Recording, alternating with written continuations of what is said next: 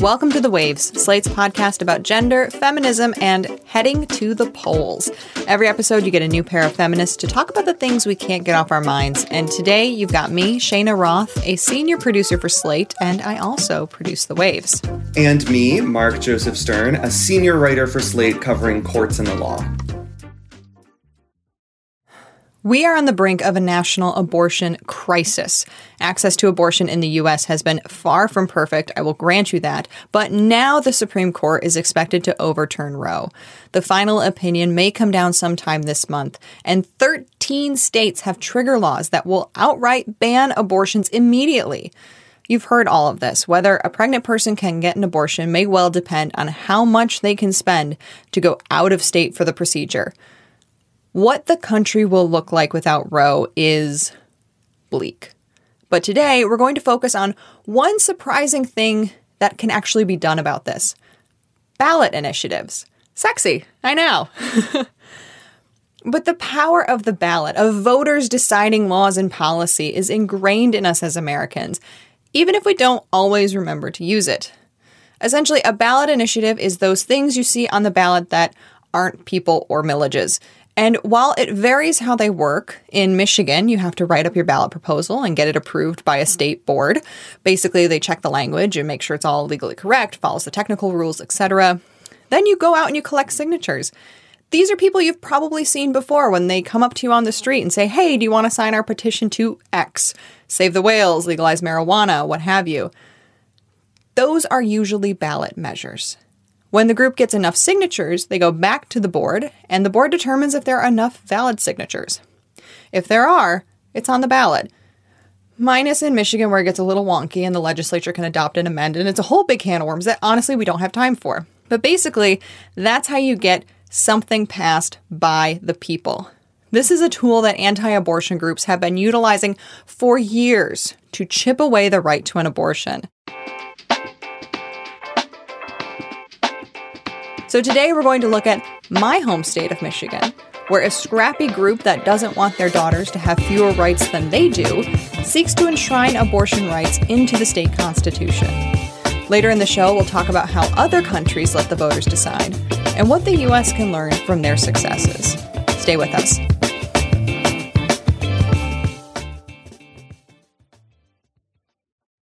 Hey Waves listeners, if you're loving the show and want to hear more, and I really hope you do, please subscribe to our feed. We will be in there with something new every Thursday morning. And while you're there, check out our other episodes too. Lately, we've been talking about reality TV, romance novels, and how the economy will be impacted if Roe falls.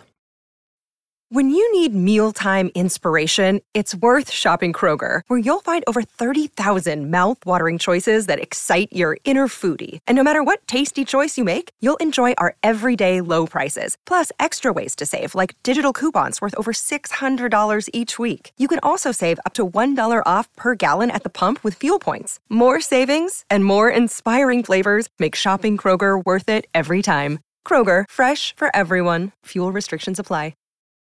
52-year-old Mary Minnick was standing at the outskirts of a farmer's market in downtown Traverse City, Michigan a couple weeks ago. It was blazing hot, and she wore a bright pink I Stand with Planned Parenthood shirt and was holding a clipboard. She was gathering signatures for a ballot initiative that would create a state constitutional right to reproductive freedom in Michigan. The Michigan Reproductive Freedom for All initiative would allow abortion regulations after fetal viability, but the state could not ban the use of abortion to protect the life or physical or mental health of the pregnant individual. Basically, what this means is abortion would be guaranteed in the state constitution, but up to a certain point. Mary told me her mother told her stories of women getting illegal abortions, and she didn't want her two daughters growing up fearing that.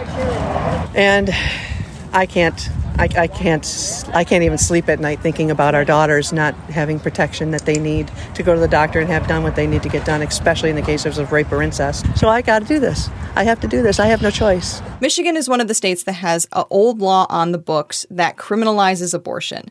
So if Roe is overturned, the 1931 law could become enforceable and make anyone who performs an abortion guilty of a felony. And Michigan isn't the only state reverting to the ballot to change its abortion laws.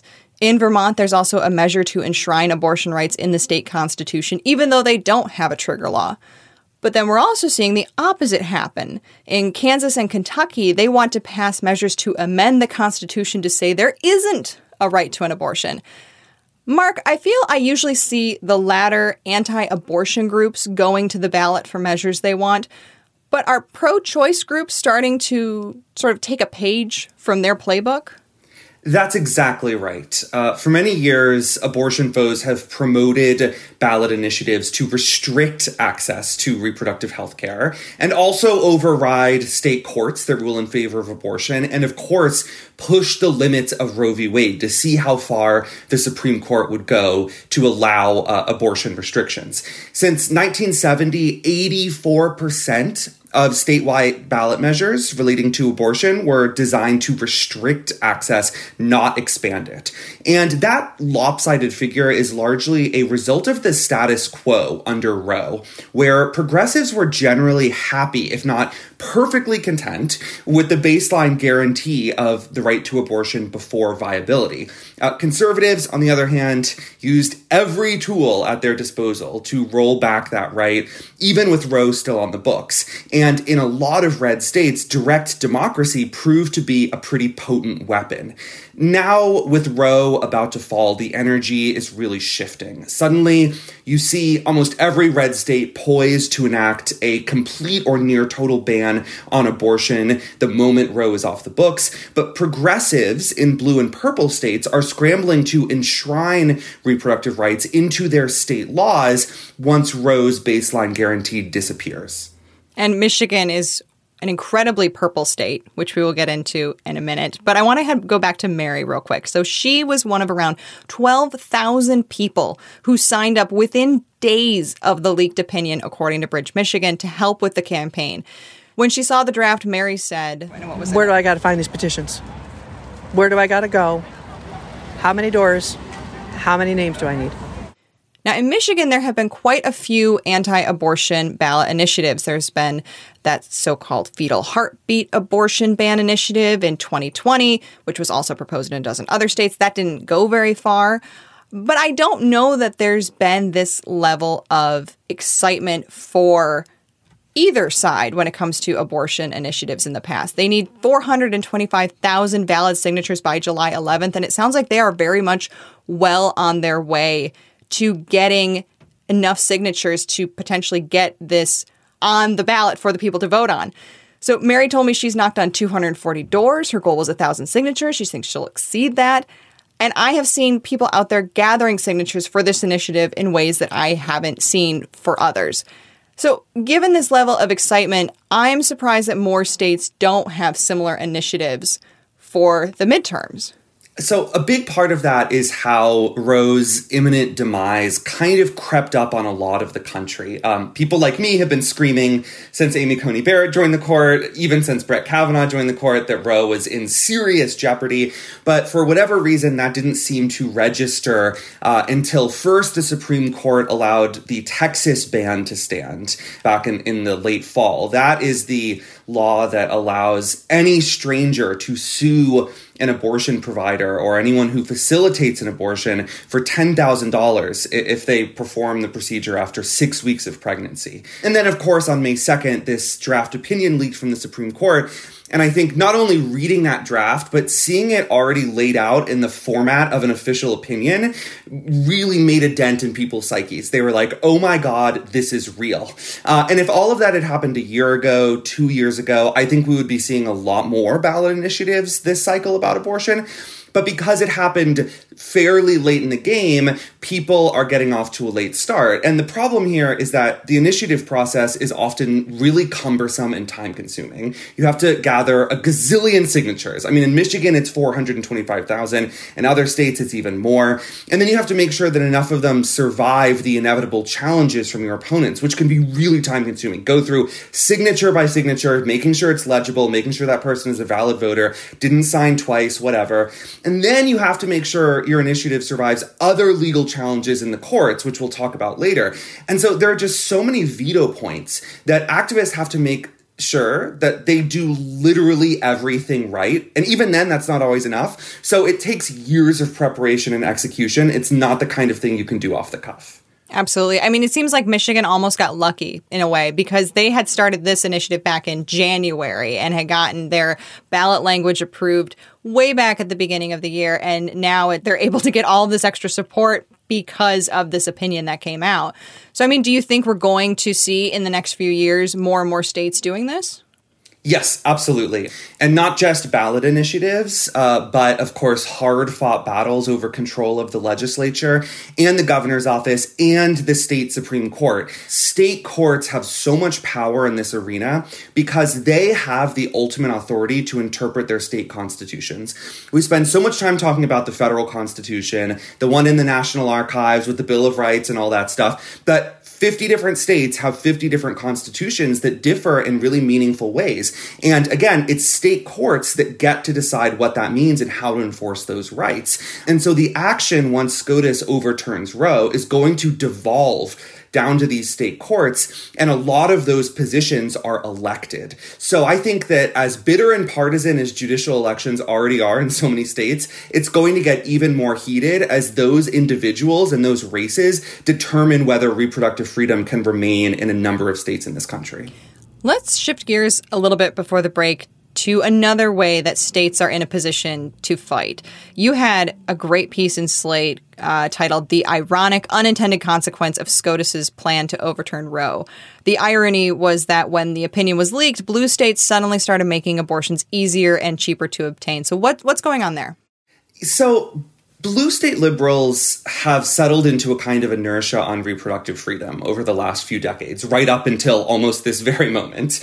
In a lot of these states, the old laws that made it pointlessly difficult to get an abortion remained on the books. Even before the Supreme Court signaled its intent to overrule Roe, you did see a couple of these states snapping into action. California strongly expanded abortion access over the last few years, and Illinois just last year repealed this law that required doctors to inform parents when they provide abortion to a minor. But I think it was the 1-2 punch of the Supreme Court's Texas decision allowing that 6-week ban to stand, and then the leak of the draft that pressed Democrats to finally prioritize this stuff. And lawmakers realized that all of these outdated statutes would prevent their own abortion providers from serving the flood of patients coming in from other states. And that's already happening. States around Texas and around the country are already seeing a ton of patients from Texas come in to get abortion because it's outlawed where they live. That's going to happen with Oklahoma now that it's illegal there, and about 24 more states in the near future. So blue state lawmakers are starting to modernize their own abortion laws to make access easier and cheaper and say, you know what, we're not just going to let the courts regulate this, we're going to take an active role in making sure that everyone who needs an abortion can get one. So Michigan, as I said before, is a very purple state. We currently have a Democratic governor, and our U.S. senators have been Democrats for years. But it is incredibly hard to get a Democratic majority in either chamber of the state legislature. And in that piece for Slate, you called Michigan the most prominent success story so far when it comes to purple states. So what is it doing that other purple states could learn from aside from the ballot initiative? So Michigan really illustrates the importance of democratic control over a state judiciary. The state Supreme Court in Michigan has a progressive majority. Those seats are elected, and Democrats came through recently, flipped the court to a 4-3 liberal majority. And there are also a lot of left-leaning judges on the lower courts. So reproductive rights advocates have launched a kind of two-prong approach. First, they filed a regular lawsuit asking a lower court judge to strike down that 1931 abortion ban that you were talking about earlier, to say that that ban violates the Michigan Constitution, even though the Michigan Constitution doesn't yet explicitly protect a right to abortion. It doesn't have the word abortion, that there are deep components of liberty and equality that are protected already under the Constitution that prevent the state from intruding into private healthcare decisions. And they prevailed. They convinced this lower court judge to issue an injunction that bars the enforcement of that ban from 1931. And The Attorney General of the state is a Democrat, and she said she's not going to appeal that decision. So if Roe fell tomorrow, even absent any other action here, Michigan still would not be able to enforce its anti-abortion law because it is on hold in the courts. And at the same time, the Democratic governor of Michigan, Gretchen Whitmer, has asked the state Supreme Court to declare that as a matter of state law, the Michigan Constitution protects the right to abortion already. And if the court agrees, it will not only strike down that 1931 ban, but also potentially a bunch of other restrictions that Republicans have put in place over the last few decades. So the irony here is that after Roe falls, Michigan might end up with more liberal and permissive abortion laws than it has right now as we speak.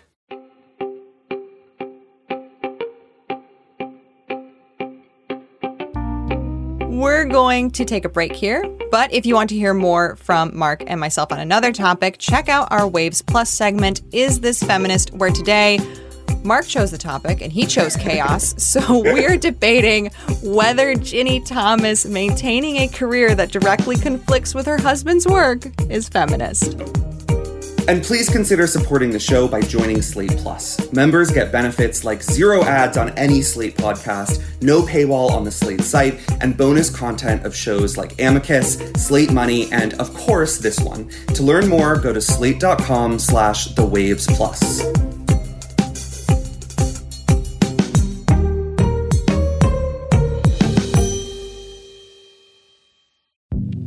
Hi, this is Dahlia Lithwick, host of Slate's legal podcast, Amicus. If you're listening to this show, you might be interested in Amicus's live show that we're hosting in Washington, D.C.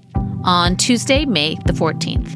My colleague, Mark Joseph Stern, and I will be talking to some amazing guests, including Sherrilyn Ifill and a sitting state Supreme Court justice, all about how originalism, a relatively recently invented way of interpreting the Constitution, has taken over the Supreme Court and radically reshaped the law.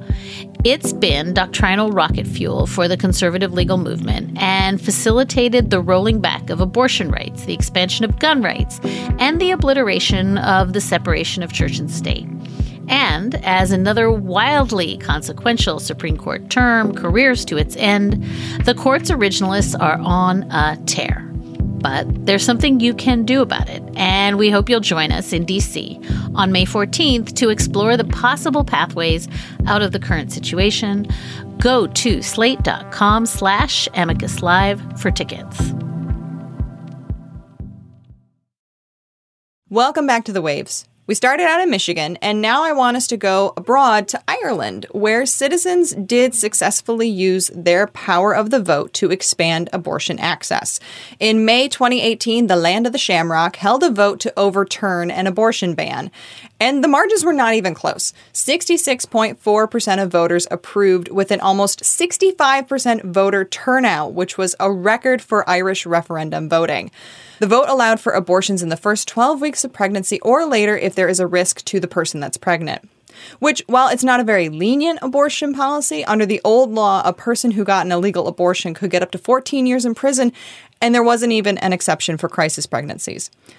This was something that at the time Ireland was calling its, quote, quiet rebellion, according to CBS News, The National. And those supporting overturning the ban had a pretty effective get-out-the-vote strategy. Here's a video that includes Irish comedians like Aisling Bea, Sharon Horgan, Chris O'Dowd, and more. Hello. Hi. It's recently come to our attention that women are people too. This has shocked and appalled many people, understandably. I never really believed that Irish women could be trusted with their bodies, because I remember how crazy we went for line dancing in the 90s. Obviously next Friday we have a big day coming up. I hope that you'll go out there and vote yes, because we need to help our women. You know, we can't let them be alone in their experiences. I have at least one female cousin. I have a mother who is a woman.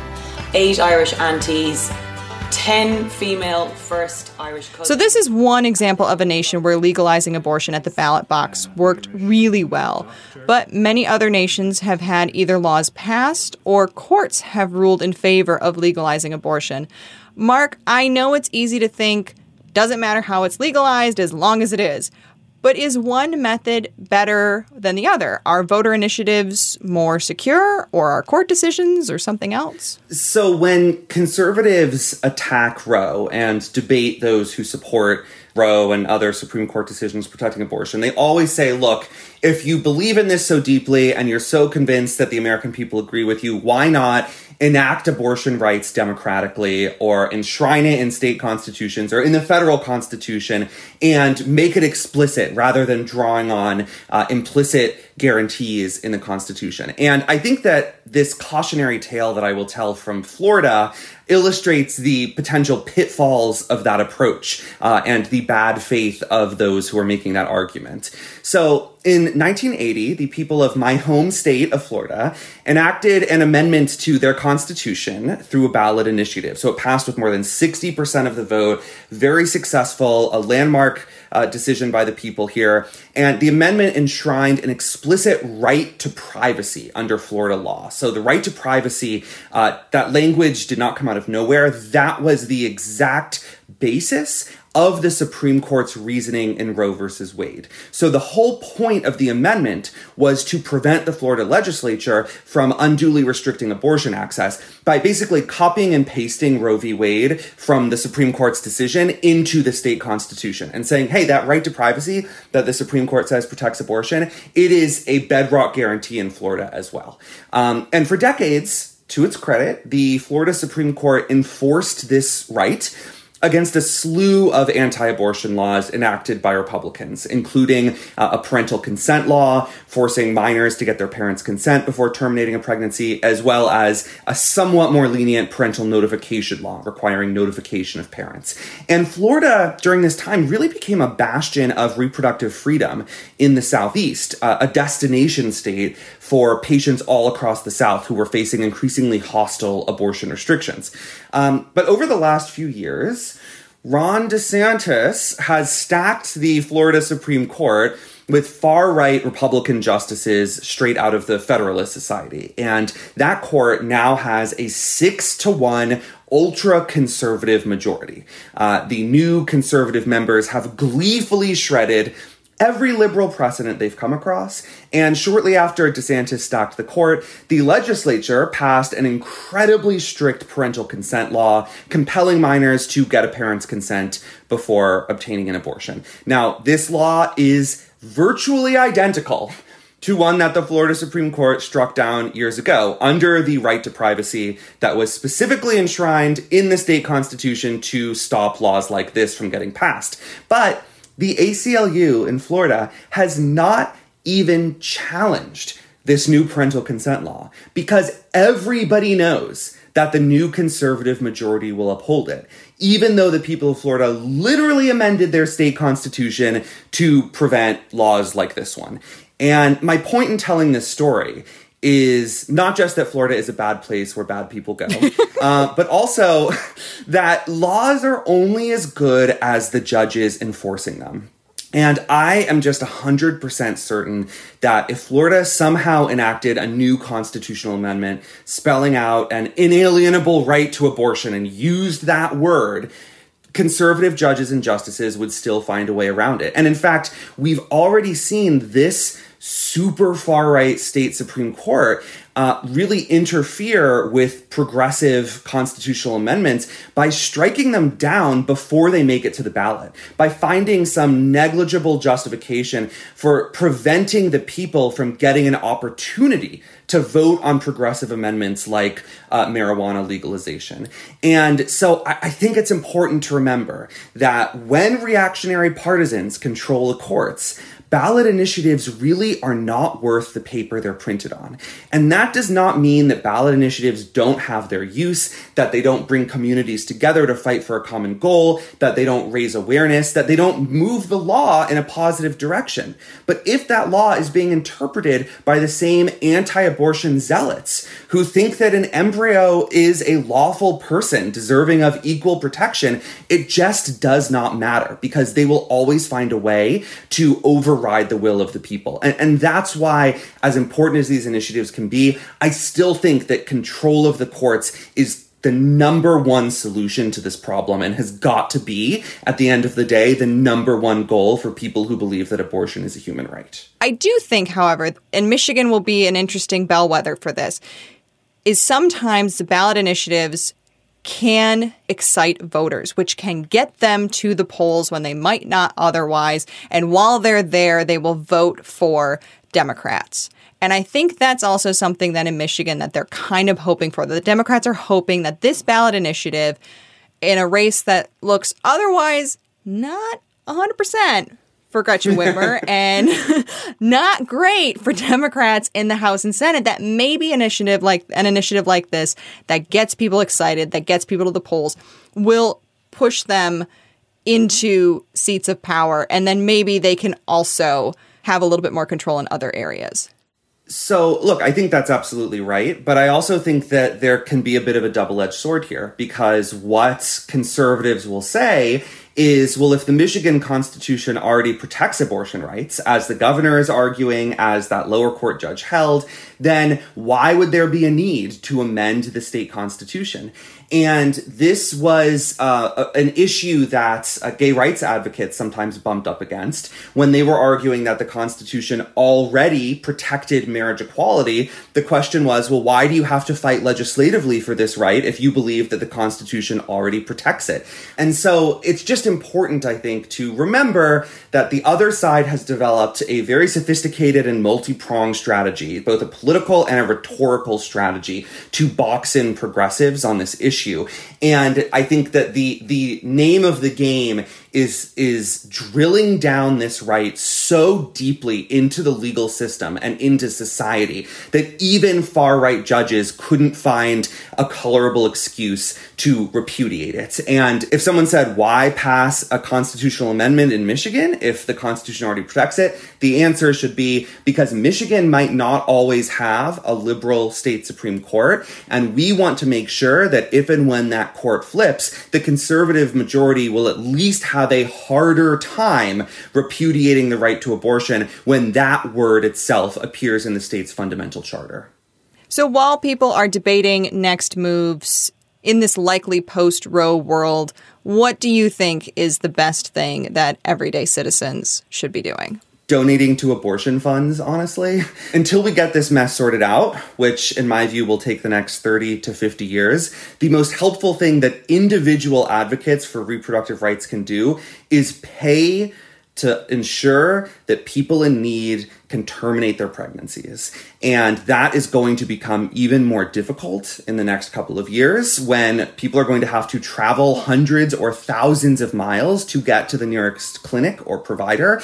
That is going to take a lot of money. And when I talk to progressive groups about this stuff, they always ask at the end, well, what can we do? And aside from voting for pro-choice politicians and signing these initiatives and whatever, I say you need to tithe. Think of this as a tithe. You should be opening your wallet to abortion funds, especially in the South right now, but soon in the Midwest as well, so that women can get the money that they need to hop on a plane and miss work and take unpaid leave to terminate the pregnancy that they got for whatever reason. It's none of my business. And if you aren't doing that, in my view, you do not get to call yourself an advocate for reproductive rights in good standing. If you are not actively subsidizing reproductive health care and ensuring that people can get the care they need where and when they need it, then you are really kind of betraying them and betraying the cause that you claim to stand for. So in addition to all this political stuff and legal stuff, which obviously I think is super important and I spend almost all of my waking hours thinking about,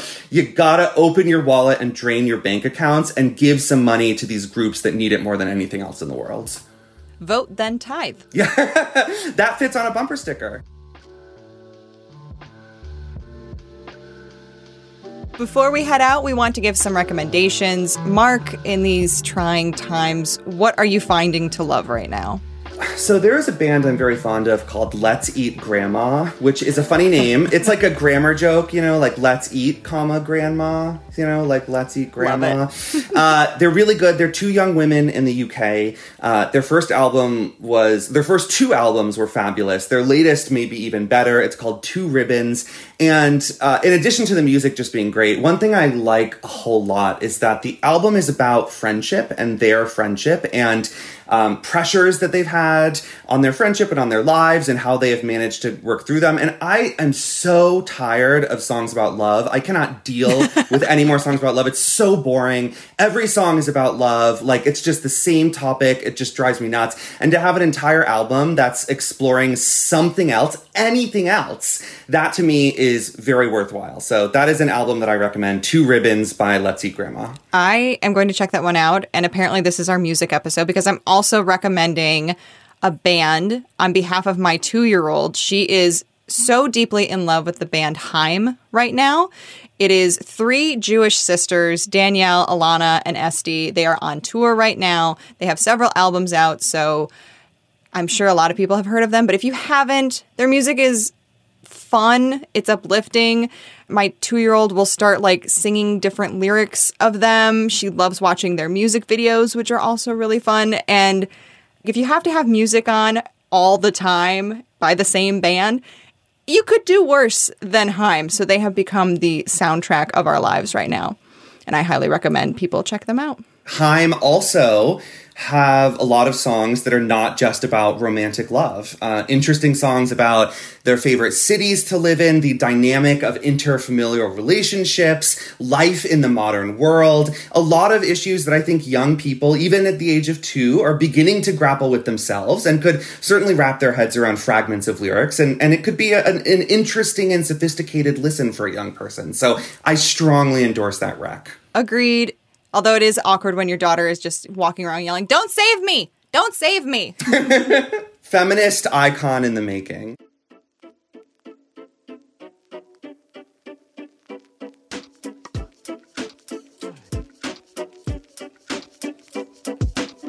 That's our show this week. The Waves is produced by myself, Shayna Roth. Shannon Paulus is our editorial director. Alicia Montgomery is vice president of audio. We'd love to hear from you. Email us at thewaves@slate.com.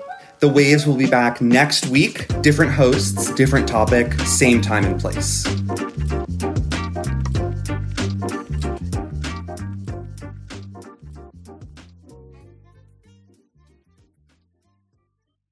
Sick of being upsold at gyms? My guy, you're currently a base member. For $90 more, I can upgrade you to our Shred membership. For $130 more, you'll be a Swole member. And for just $300 more, you'll reach Sweat Platinum. At Planet Fitness, you'll get energy without the upsell. Never pushy, always free fitness training and equipment for every workout. It's fitness that fits your budget. Join Planet Fitness for just $1 down and $10 a month. Cancel anytime. Deal ends Friday, May 10th. See Home Club for details.